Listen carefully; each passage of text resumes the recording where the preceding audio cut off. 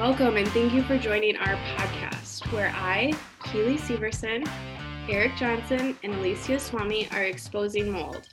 Today we have a very special guest, Cheryl Seco. Cheryl is an architect that specializes in building mold-free homes. Cheryl has a website at avoidingmold.com where she offers some automated classes for people who have basic questions about how to build a safe home, which is her masterclass, moisture basics, which is a prerequisite introductory class, because she gets so many of the same questions about healthy housing that she decided to just offer it in automatic classes. She also has a membership site coming soon where people can pay to be members. She does live Q&As on Facebook that will all be transitioning to her membership site in the next couple weeks. So if you want to make sure that you can have access to her for live Q&As, you can sign up on her newsletter list at avoidingmold.com to find more information about when that site will be launched. Cheryl, thank you so much for joining us. Welcome to our podcast. Cheryl, thank you for having me. It's a pleasure to be here. We had an interesting interview with a doctor a couple weeks ago that was explaining to us how drywall was contaminated. And basically all drywall is kind of arriving with Stachybotrys spores and subsequently mycotoxins. What do you typically recommend for walls when building to have more eco-friendly housing materials indoors? Yes, so it's made out of recycled paper on the back, so where's that paper been? It's probably not been in good places. And I have seen the studies mentioning that there's Stachybotrys in the paper. But I also am not convinced yet that it's harmful if it's not activated with water, because there's a lot of heat process and pressing that paper and everything. And I'm not sure or convinced yet. And I'm always open to new research and learning because I do change my opinion sometimes. But at the moment, I think as long as I focus on stopping the water, so there's no material that's going to be immune from mold. So mold grows on dirt and dust. It can grow on anything. So what I focus on is not having wet drywall. What I would suggest for somebody that was really worried about it, I know some people do like magnesium oxide board. I'm not convinced that's the right solution either. There's some challenges to that, and there's actually some research coming out about using it, especially in humid places, and having a lot of problems with it. So I'm always researching that stuff, but I have not jumped on that bandwagon yet. And what I would say is that if somebody's really worried about it in a certain location, two things. If your drywall doesn't grow mold, but your framing does, you're kind of stuck. Or if your subfloor does. So we got to stop the water. But yeah, I have read those studies about, and that doesn't surprise me. I think it's more the problem is that it's being activated with water or humidity, high humidity that's condensating sometimes. And that's where I try to focus on is, well, let's just not have water. And then let's see how things are. Because it's all complicated. It's hard to manage everything. If you have, no matter what the material is, if you have water, there's a potential for mold. And I don't care if it has paper on it or not. You're an architect that specializes specifically in low or no mold homes. And I'm just wondering if you could talk a bit about what extra training and education or experience that allowed you to specialize in that and specifically, and how that varies from maybe other architects that don't have that specific specialty. So the reason that I do this is because it happened to me. So it happened to me that we were exposed to mold. It happened to my family. It happened to my child. Initially, it was my child. Then I realized, well, actually, we were exposed a lot of other times too. And there were a lot of other bad situations, but it was my child that was affected over 17 years ago. And I learned about it at a continuing education course that I went to on molding commercial buildings. I'm licensed as an architect, so I have to do those. And I realized you could have mold in your ductwork. Okay, what's the ductwork made of? It's made of metal. I didn't know that. I mean, I knew the ductwork was made of metal. I didn't know you could have mold growing in it. Never occurred to me. So we were in this house that I had inspected, older home, really good house. I didn't even think of inspecting the ducts. And then came home from this presentation. My daughter had full-on asthma, inhalers at home and in school. She did have eczema. And she started having migraine. She was having migraine headaches. She was actually not able to function. We were doing CAT scans. It was very scary. But she was sick everywhere she went. Why would I think it was my house? She was sick at her friends' houses. She was sick at school. She was sick outside. So I learned that in this presentation that, well, you could be sick everywhere. And it didn't happen overnight. Like, we didn't move in the house and then all of a sudden she's got asthma. No, one, she was sensitive anyway. And we had moved from the Netherlands. We lived in the Netherlands for a couple of years, which is a very damp place. So she had eczema the whole time we were there. I knew that she was sensitive to something. And we moved into this house and she was fine. We moved in June and she's fine all summer. And it was really October when we started closing up the windows.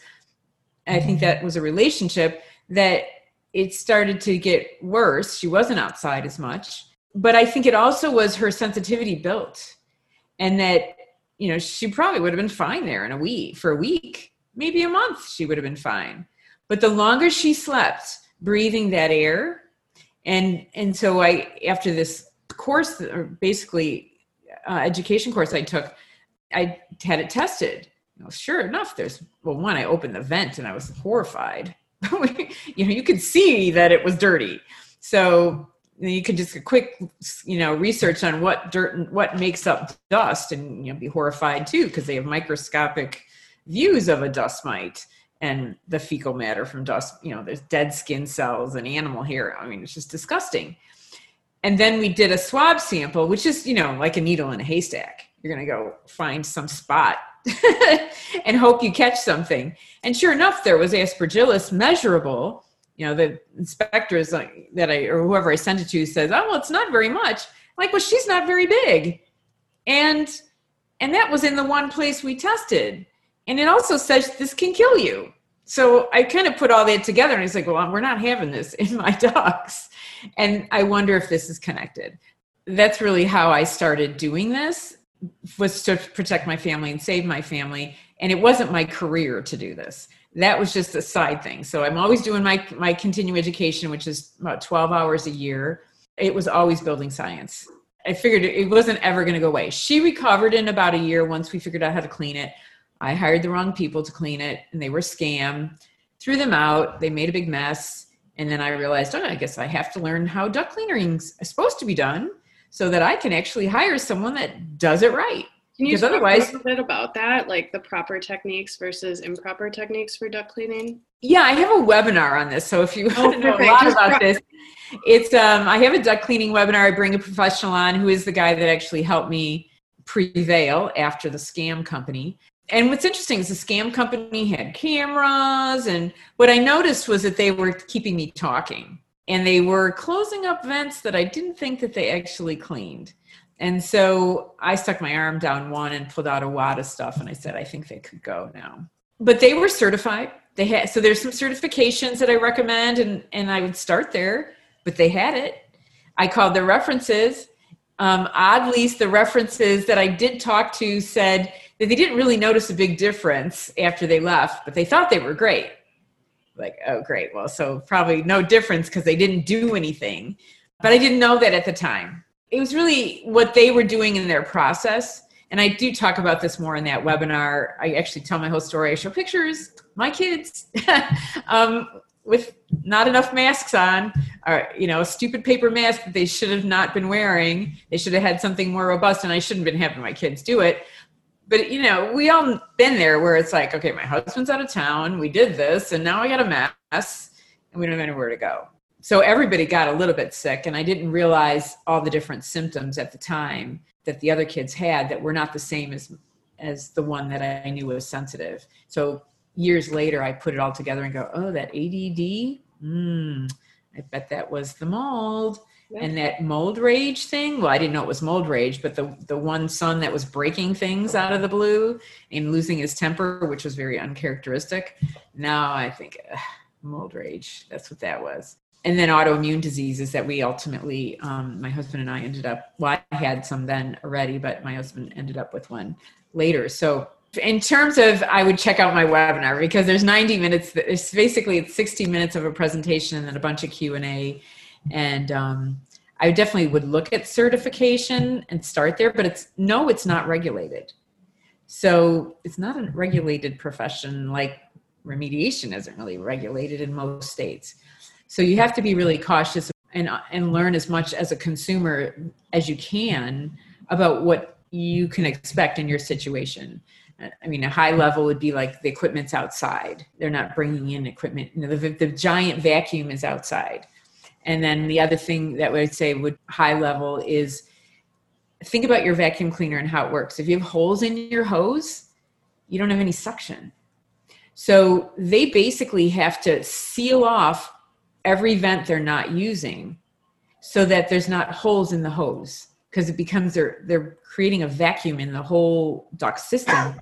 And if there's vent covers that aren't sealed tightly, then they don't have very good suction, and they're not going to be able to really pull the dirt and debris out. The guy that ended up doing the work and doing it well actually opened up some of the ducts, so he had the ability to do that. The other guys probably could have. I don't think it's a highly specialized thing to take a cover off the end of a duct run, but we were able to look in and see like what the other people had left on something they supposedly cleaned. And you could, and that's in that presentation is a picture of the amount of debris that was supposedly left after it was cleaned. So that's where my journey began. That was 16, 17 years ago. And it just kind of kept going. So my daughter was 10 then. She had to go to college. Okay, that was, lots of stuff. College places are a nightmare. We've moved her three or four times, like on short notice of, okay, well, I guess we got to get you out of that place. Once in France. So it's everywhere in the world. And then I just kept learning. And then eventually my husband got sick and he got Lyme disease. And then I started researching on social media on Lyme disease. And that's where I saw people talking about mold in buildings and realizing that some of the things that people were talking about, one, I could answer. And two, some of it was conventional wisdom, which maybe wasn't actually accurate. And so I try to clarify things, or I'd ask, well, who told you that about your building? Oh, my doctor. I was like, oh, well, maybe we shouldn't ask the doctor about your building. Ask the doctor about your body. But I realized there was really nobody talking about it. And so I was able to figure out, well, then I realized there's a Lyme connection to mold. My husband did recover from the Lyme. Well, he also had a mold exposure outside from a drop cloth. So from an ice skating rink that we did. Yeah, so he got really, really, really sick. And this was like 10 years after my daughter. And that's where when I started helping people online, and then they started texting me and tagging me, and then I was like, okay, I'll make a Facebook group. And then you can ask free questions and I'll help people for free in the Facebook group. And that was good. I mean, I did that for a couple of years. And then now it's almost 5,000 people and I can't even keep up with it. That's why we're moving over to this more of a membership site that is affordable, really affordable, especially if you're in the beginning, because we're trying to figure it out. But so that, one, it's really serious people and it's not people trying to sell stuff because they're not likely to want to pay. And then maybe it'll go back to a smaller group of serious people so that I can have more contact with them. It won't be just me for free. I'll get something out of it. I can pay my team. My team does help me moderate the Facebook group, but it's just gotten to be that I can't keep track of it. And what happens is people share things and sometimes they're nuanced where I actually wouldn't say that. And it's hard for things not to have a life of their own. And it's like, oh my gosh, that went the wrong way. That isn't what I would talk about or the way I would talk about that topic, or there's nuances that I wouldn't agree with. So that's what we're trying to do. I do come on live. I do webinars, and a lot of the stuff that is recorded was live at one point. And I'm actually thinking of some topics. Crawl spaces may be the next one, and I may do that in July. Don't hold me to it, but it's another topic that keeps coming up and up and up. And I'm thinking, okay, I think I just need to do a webinar on it, and we'll do it live. And then there's the Q&A. People who come on live get to participate in, and then it gets recorded. So I'm just always looking for ways to help people in the most affordable way possible. And the recording thing, and I think the membership site will do this as well.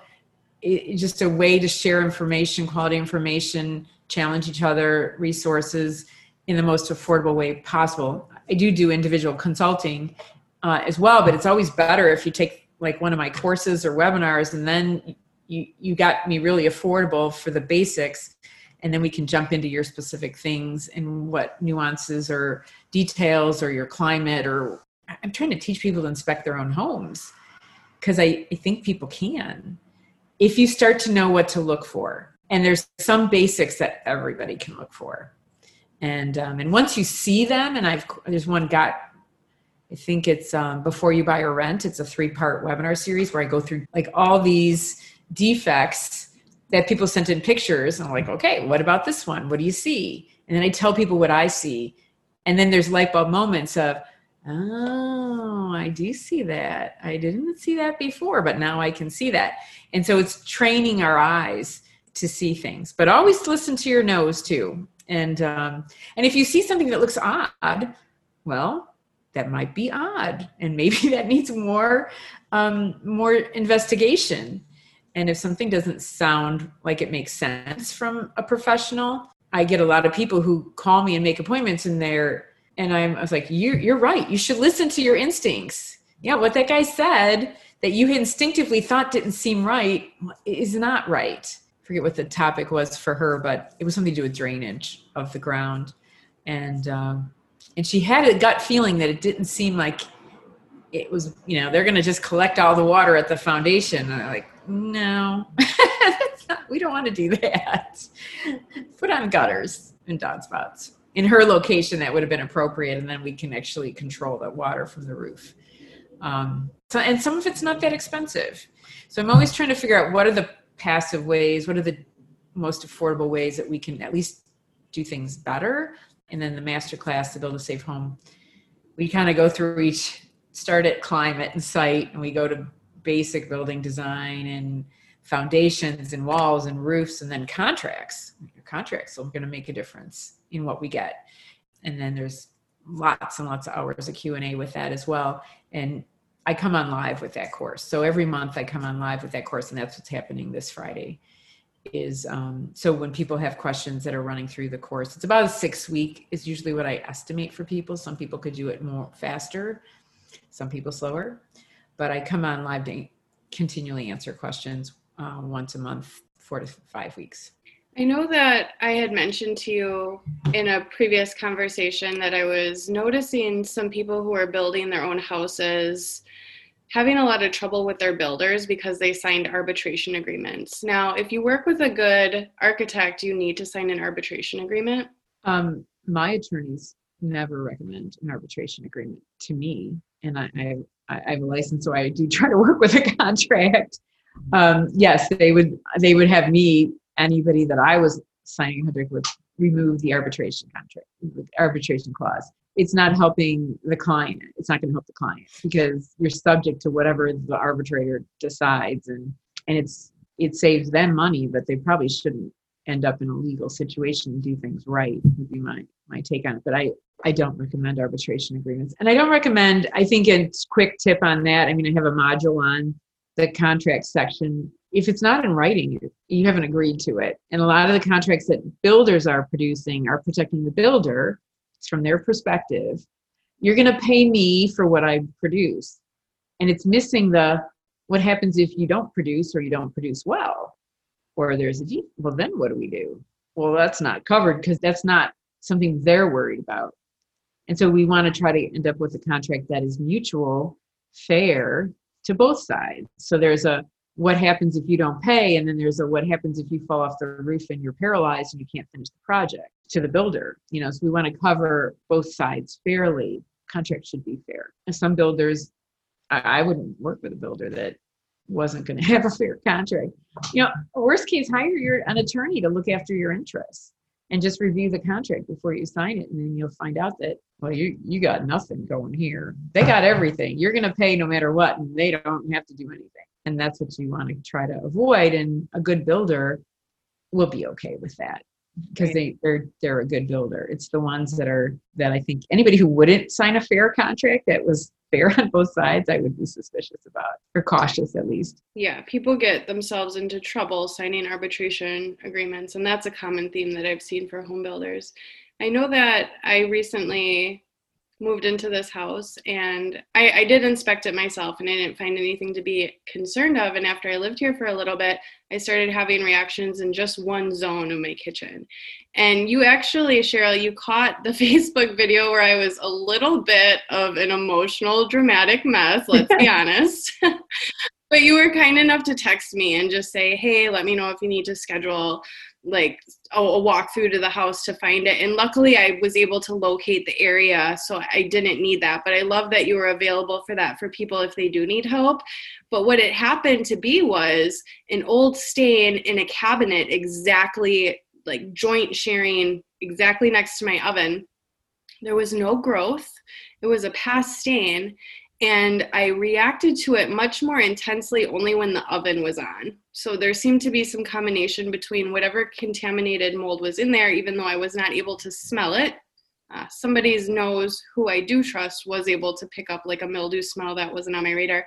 Do you hear these kinds of things from other people who are as sensitized as I've become, where they can literally point out like a zone? Or remove one cabinet and now the oven doesn't cause mold reactions for them when it's hot? What do you make of this?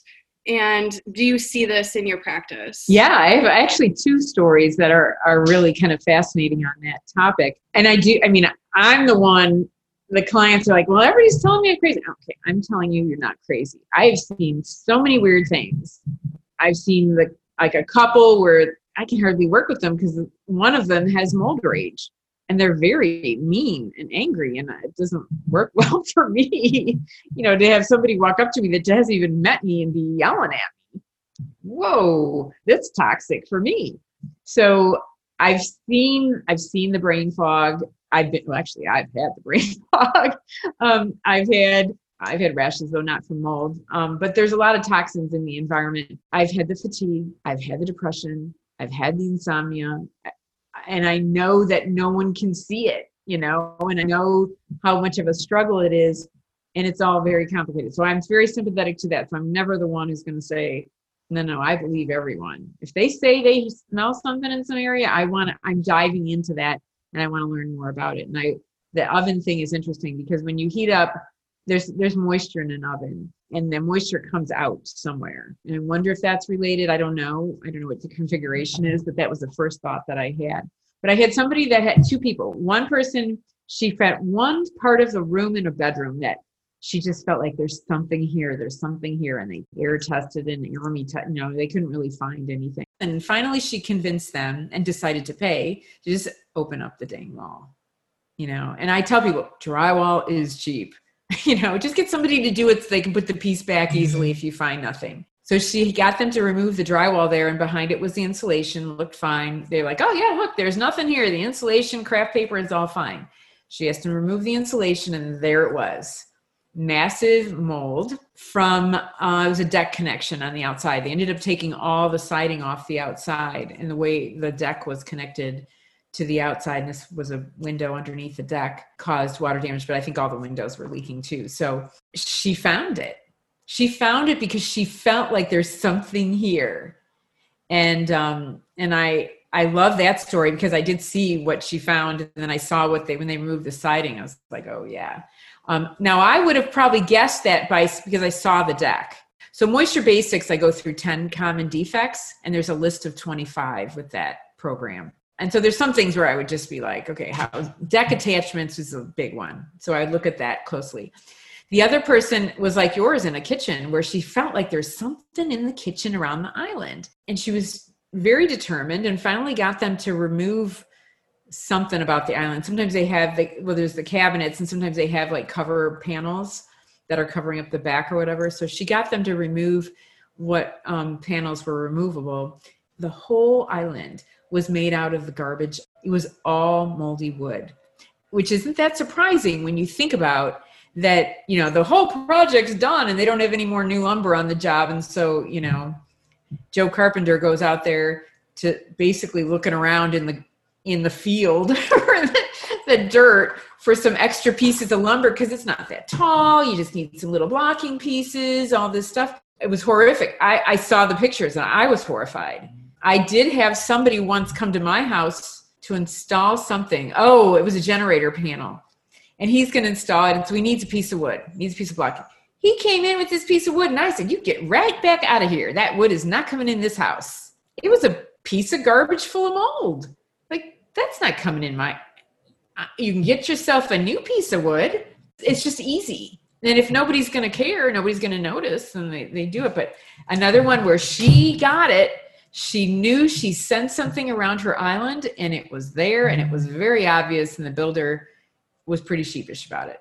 Not much that he could say, but that was garbage. A contract should say that all of the materials used in your building are new, in good condition, and dry, less than a certain moisture content, but clean of debris, dirt, construction debris. If you buy a suit and it's got a big footprint on it because somebody walked on it, you'd ask them to have it cleaned, or you wouldn't buy it or take a really big discount. So we need to do that with our buildings as well and say, this is a new building. Why are you using my HVAC system during the construction process? Get a construction one and bring it in. They exist. Oh, we always do. Okay, yeah, that's why there's so many houses with mold problems and silica dust from drywall dust in their duct systems that ruin their furnace, actually. And that's construction debris. What builder is going to not agree to remove all construction debris from the house before you move in? That's what you ask for. And no, we're going to leave some construction debris.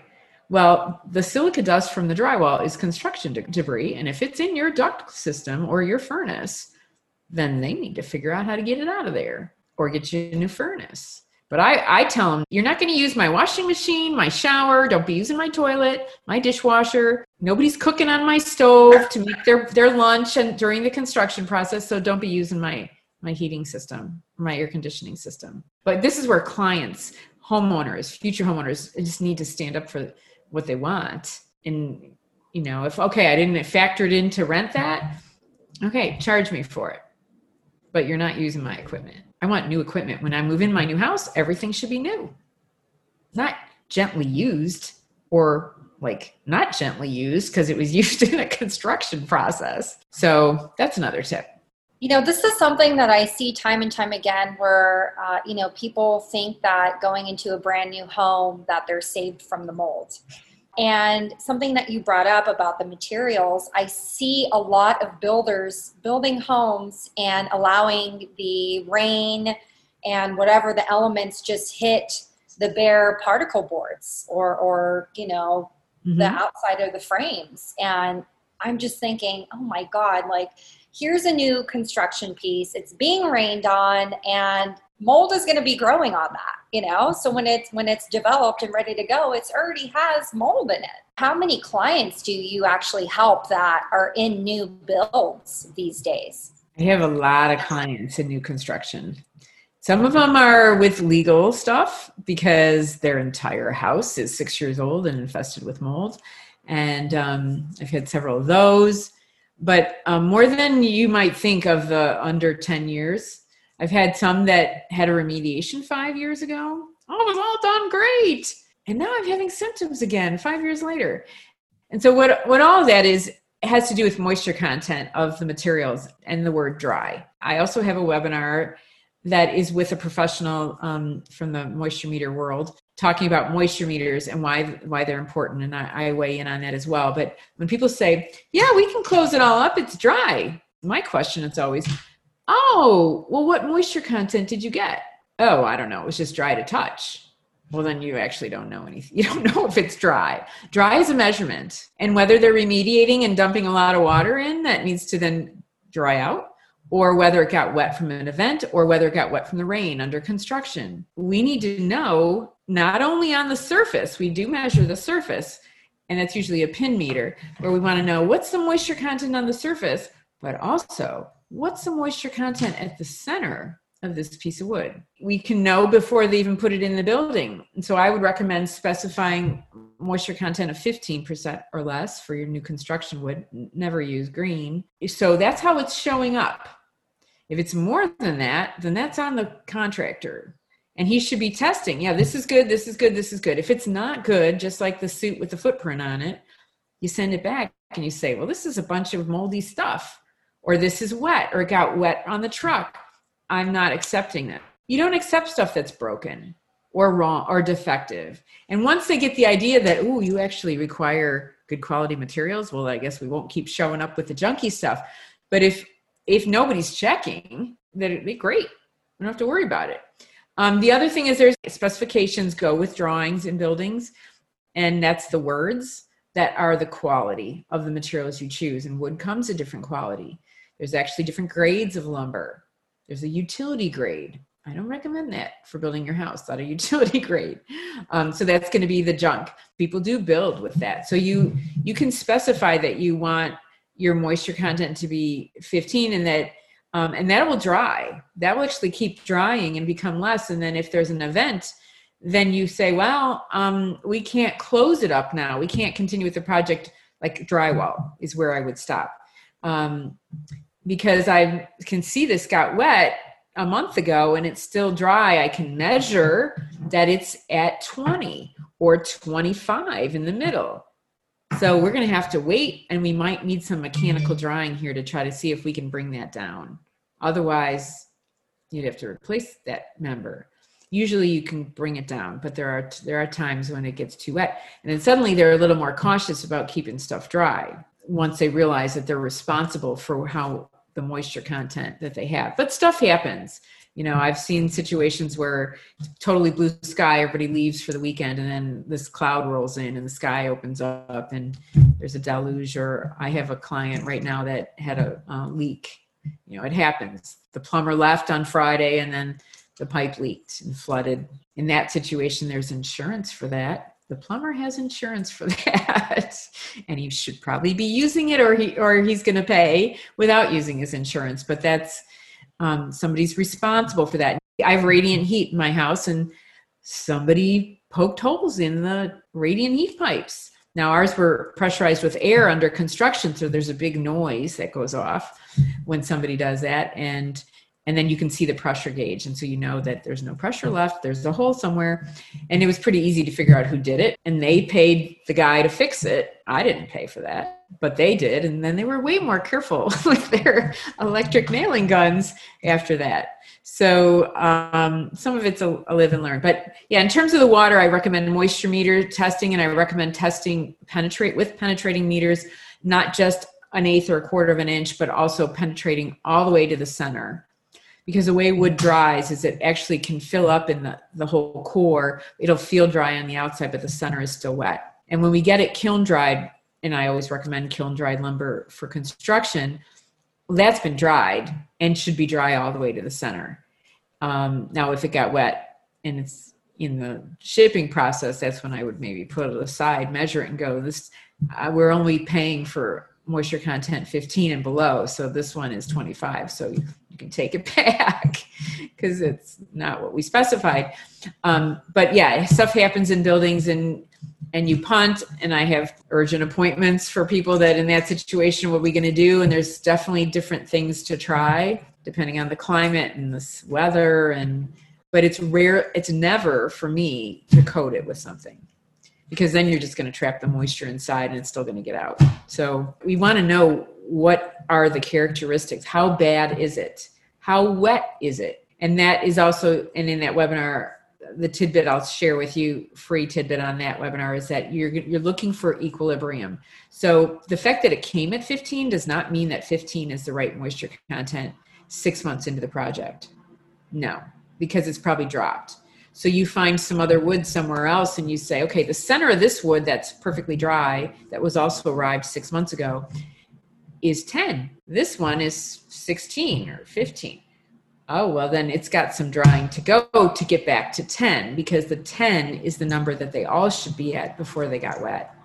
And it's all possible. It just requires sometimes a little patience and a little effort. And we sometimes have clients that or the homeowner is like, well, I want to be in by Thanksgiving, so just do it all at one time and be done so I can get in. And that's quite frankly on the homeowner. Thank you so much, Cheryl, for that. Now, boy, just as a person listening in and as a consumer, it's a lot to take in what you're talking about.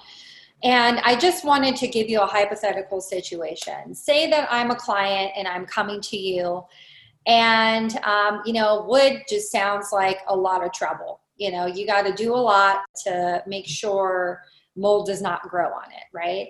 We know drywall is trouble. Anything cellulose-based is trouble. Now, I'm coming to you as a client. Can I build a home not using these materials? Can I use something else that would be less, I should say, suitable to contamination and mold growth? I honestly don't think everything has the same risk. It's all about the moisture. So we have commercial buildings that are steel and concrete that are full of mold. And we have concrete slabs full of mold. We have crawl spaces full of mold. Actually, if you go to Building Science and Beer, I just did a podcast with them, and I did 20-minute presentation, which is the beginning of a webinar that I do called The Fungus Among Us.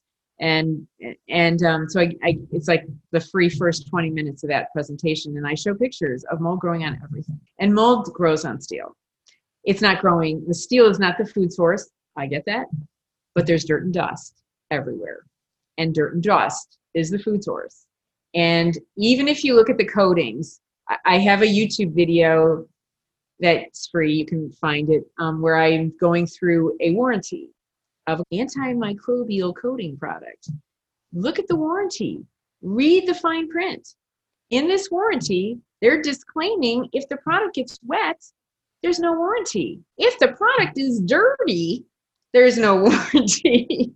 So that surface protection that you're paying a lot of money for on that coating, if it gets dirt and dust on it, the warranty is void. How about that? So everything that they disclaim, if you don't have those things, you don't need the coating. You won't have mold anyway. That's why they can make that warranty. And that's why they put in those disclaimers, is because they even had high humidity. If you have high humidity, then no warranty. So it's like, we have to control the water. The food source is less important, in my view, in my experience, in my research on all of this, than the water. Always start with the water, because the food source of dirt and dust we can't control. It's ubiquitous. The temperature that mold grows is pretty much where we want to be. Oxygen it requires, well, that's where we're going to be too. So the one thing that we actually can control and must control is the water, and know that in Moisture Basics, I talk about how the different forms of water can be water vapor. It can be moving by capillary action. So that happens in the ground where water actually wicks up, like in a paper towel. And against gravity, it can go up a couple of feet against gravity by capillary action. And those are the things that we don't think of, is some of those things. And so to start to open our minds and be researching and looking at things and saying, well, so metal, big condensation problem with metal.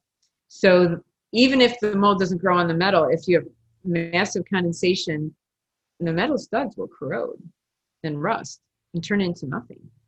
Brick will do the same. I mean, concrete with the rebar starts rusting and then it falls into pieces. In cold weather, it definitely freeze thaw will spot.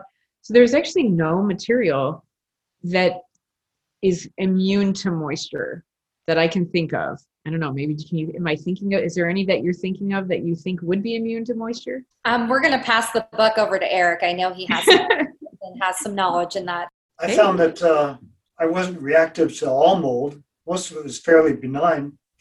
And the toxic molds did have to get access to some kind of substrate or some substance that it could process to turn into an especially potent toxin. Mm-hmm. And by controlling the toxic mold alone and kind of ignoring the others, I got pretty good results. So when you test these houses, are you actually looking for a specific mold that's more problematic than others? You know what? I used to test. I have equipment to test, all kinds of equipment to test. I did tons of ERMI in my day early on, and I stopped because I wasn't seeing the connection. And when I was researching mold, and I think that's great, you become sensitive to a certain mold species that you're highly exposed to, and maybe the other ones you haven't been exposed to, so maybe you're not super sensitive yet. I always qualify that, and maybe you never will be if it's not in high quantity. And definitely different molds grow in different places on different materials and different climates. What I also learned was that in my research is that there's actually certainly more than 100,000 species of mold, and maybe more than 6 million I've seen mentioned. And that we're not studying all that. We've studied about 40, maybe. We test for maybe 30, 40. And so my concern is what we don't know, and that there's surely mold species we've never identified that are also toxic or that may affect people in a certain situation. And the situation is always in a tight quarters of a building that we're breathing the air over and over again, as opposed to maybe with more pollution, or we're creating situations in our buildings that are a little bit unusual because of sustainability. And I'm a fan of sustainability. It's a good thing, but our really tight buildings sometimes are breeding grounds, and bacteria comes in. So where you have mold, you often have bacteria, and which ones. And so I find that it's just so much, and that because of the unknowns that I just don't really, I become the water detective, and I'm just going to find the water because none of it can grow without the water. And then I just caution people, you don't know what's there, and so don't be exposed to it. And then as far as I can tell, even the doctor's side, I don't know. There's a lot of changes going on in the medical side, but up until what I am now, I mean, I really haven't heard that there's much difference in the recovery in terms of what you would do to recover based on which species you were exposed to. Although I know people do blood tests and they can tell I'm exposed to this one or that one. I'm always still researching it, but I'm glad it worked out for you. That I definitely think that there are, I mean, those big five or whatever, Aspergillus, Stachybotrys, Fusarium, Cladosporium. Well, those are all nasty. And Stachybotrys is especially nasty, but Aspergillus penicillin. I mean, what people don't realize is Aspergillus, it's a genus with 300 kinds of Aspergillus in there. And penicillium has another 300 plus. And that when they say that you have Aspergillus penicillium, they're just saying you're in the category. So it's like, you're in the category of a deciduous tree, but we don't know which tree kind it is. It's just a tree, so even those are very broad. And is there one aspen that's different than another? And what I have researched is in removing it, that there's some that are more resistant to certain things than others. And it's just kind of a weird nuance of the mold species, but you just keep experimenting. So I'm glad that identification did work for you. Did you have to stop the water, or did you consider water in what you were doing to recover your health? Yeah, but my exposures were coming from so many different sources that I couldn't really control all of them. So I had to evacuate. Yeah, and I know we camp, and you'll see some of my videos where I'm camping, and in I think Rocky Mountain National Park, they were spraying fire retardants on the forest. My husband and our noses just ran like for a week while we were there. It was like you just had to have a tissue because it just never stopped. It was like a faucet, and we felt very stuffy and everything. And I was trying to figure it out because like we're in the forest. What is going on here? This should be clean air. Grand Island area, I think is the name of the area. And then I stumbled on a hike onto a sign that said that they were going to spray with fire retardants. But don't worry, it's all going to dry and be fine. And I'm thinking, it's windy. It's really windy. All the dried fire retardant on little dried dirt and dust particles is now blowing around, and we're breathing it. And we went 2 hours away and we were fine. It all went away. So yeah, there's definitely stuff environmental. I think I've heard some things about your story along the way, but definitely environmental things. I have a rash, and I try not to point it out, but you'll see it in my videos that it's heavy metals. So, but I've been exposed to lots of things in my day, lots of toxic buildings, lead, removing lead. I mean, I've done a lot of stupid things that I didn't know was toxic, and we weren't eating well when I didn't know what eating well was. But this was a nickel allergy originally. And now I'm super sensitive to nickel. And then this outbreak was from stainless steel water bottles, thermos bottle. Cheryl, can I share something with you? Mm-hmm. We recently, and Eric and Alicia can maybe remind me of the doctor or the source or the study. because I can't recall off the top of my head, but we recently learned that the type of material that gets wet, I absolutely agree with you that moisture is a foundation for mold to grow. But the type of material that gets wet actually depends on the potency of the toxins produced. So cellulose-based materials like drywall actually tend to produce the most virulent types of mycotoxins. And that was a really interesting finding.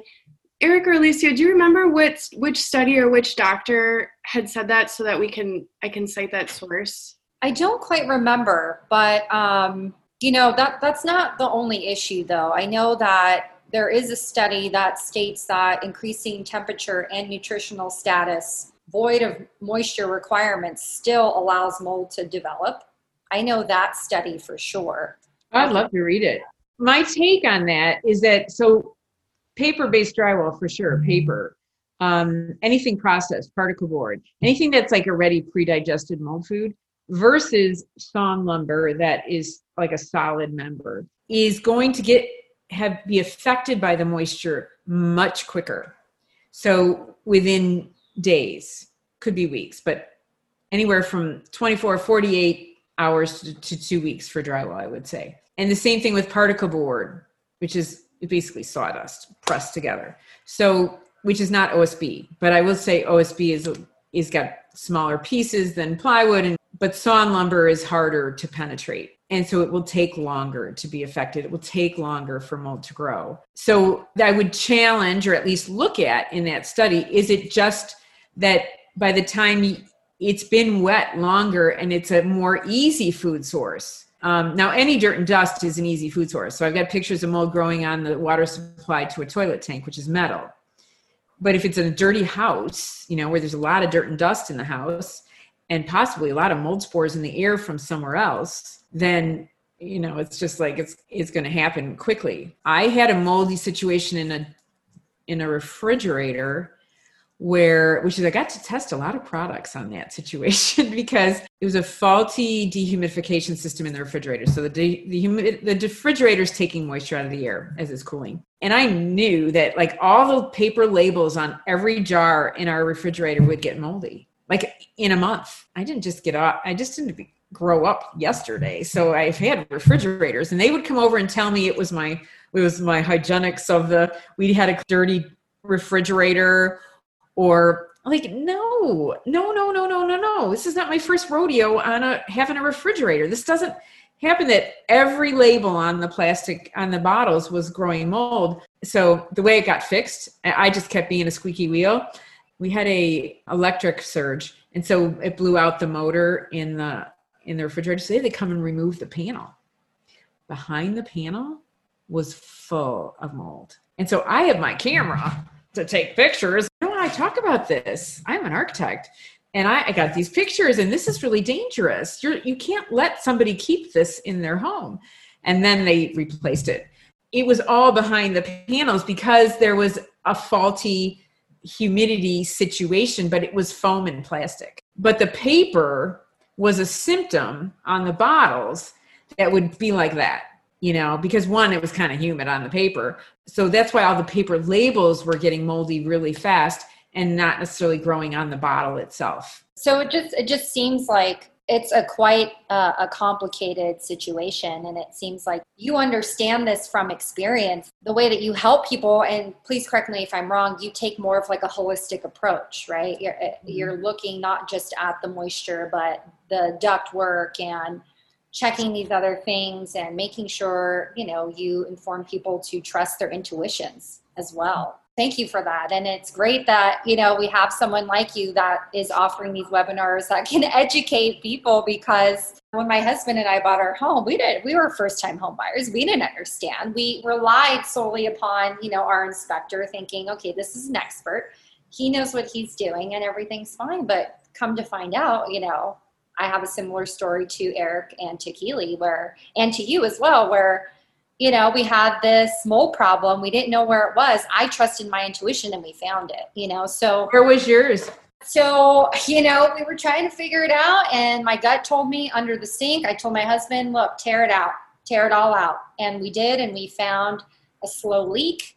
And as confirmed by a microbiologist that we interviewed not too long ago, he said, and he also examined my test numbers, which didn't show Chitomium or Stachybotrys, but I had the conducive environment to have that grow. And usually on testing, like these type of molds are hidden under other molds. So if you have spores from other molds, say Penicillium aspergillus, this can be growing on these more harsh molds. So just kind of like blew my mind understanding that, like, wow, a lot of these testing methods aren't 100% either. Oh, no, they're not.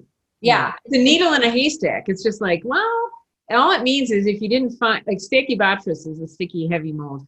I commonly see that showing up, but never showing up on the test. And if you find it on a test, and I would differ with the people who say, like, oh, 1 or 2 spores of Stachy on Nermi are okay. I'm like, no way. Why would you have Stachy in the air? That means you must have a ton of it somewhere. I'm way more cautious about, because I just know how it's made. Yeah, there's stuff that you find that I've seen lots of negative test results. And then I happened in my own family with a relative, big, huge moisture leak in the ceiling.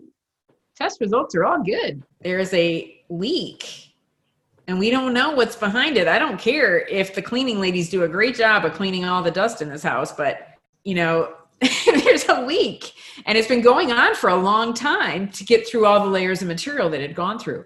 And they certainly did find mold. It didn't show up on the tests. That's difficult because you do the test. And then in my case, it's convincing relatives that they should pay extra for remediation when the test says it's all fine. Yeah. Trust your symptoms. If you are having a leak and even though the test shows a little bit and you and your family are extremely sick, that's the indicator right there. Now, I wanted to go ahead and be mindful of your time. I know this has been a wonderful, wonderful interview, and I'm so thankful that you have decided to join us. And I just wanted to ask, was there anything else that you wanted to share with our audience, with our listenership, any other webinars or information that we could go ahead and find you? No, check out my YouTube videos on Cheryl Seco Architect. My public Facebook page is Cheryl Seco Architect as well. Seco is not a stage name, but it's CIECKO. But I think if you put in Cheryl Mold Architect, there can't be many of us. So, but do like and subscribe. And so I know what's interesting there. And I'm always open to topics that maybe I haven't addressed or need to address in a different way. Because of my background, I sometimes don't know what really helps people. And that is what I get out of the Facebook group a lot is, wow, a lot of questions about this. So maybe I should talk about that, but even though I wouldn't have thought of it. So I consider myself a perpetual student and I'm always open to learn. So when you see research, I have seen some research where it's like, oh, wow, I can see why that's the conclusion, but I would challenge this part of that study. And then I have just a different perspective because of my background. And I think the way we ultimately move the dial on all of this is that we come together like this, different backgrounds, different experiences, different research areas that we've done, and we share and we talk about it and we keep learning and sharing. And then maybe someone out there sees this and there's some tidbit that resonates with them and their situation and hopefully makes a difference. And that's my goal, is to help 1, 2, 3, couple other people do better and feel better and improve in any way that I can help based on what rotten things happened to me and how much money I had to spend, which we've all been there. Yeah. So We have. But just thank you so much for even existing. It's amazing. Thank goodness I had all these bad things happen to me because I would never have done this otherwise. I'm telling you, we wouldn't be here either if mold didn't completely turn our lives upside down. Well, thank you so much, everyone, for listening today. It was a wonderful conversation with architect Cheryl Seco. I absolutely love that name. It does totally sound like a stage name. Fantastic. But again, go ahead, like, share, and subscribe to our content. Also, feel free to rate us on Apple Podcasts. We're having some really great feedback from our listeners, and we're really excited to keep providing you with the most up-to-date information in mold and how you can help yourself and your family. Also, please make sure to check out our GoFundMe and Patreon pages. We have a lot of great projects heading out in the future. So please stay tuned, and thank you again. We'll see you next time.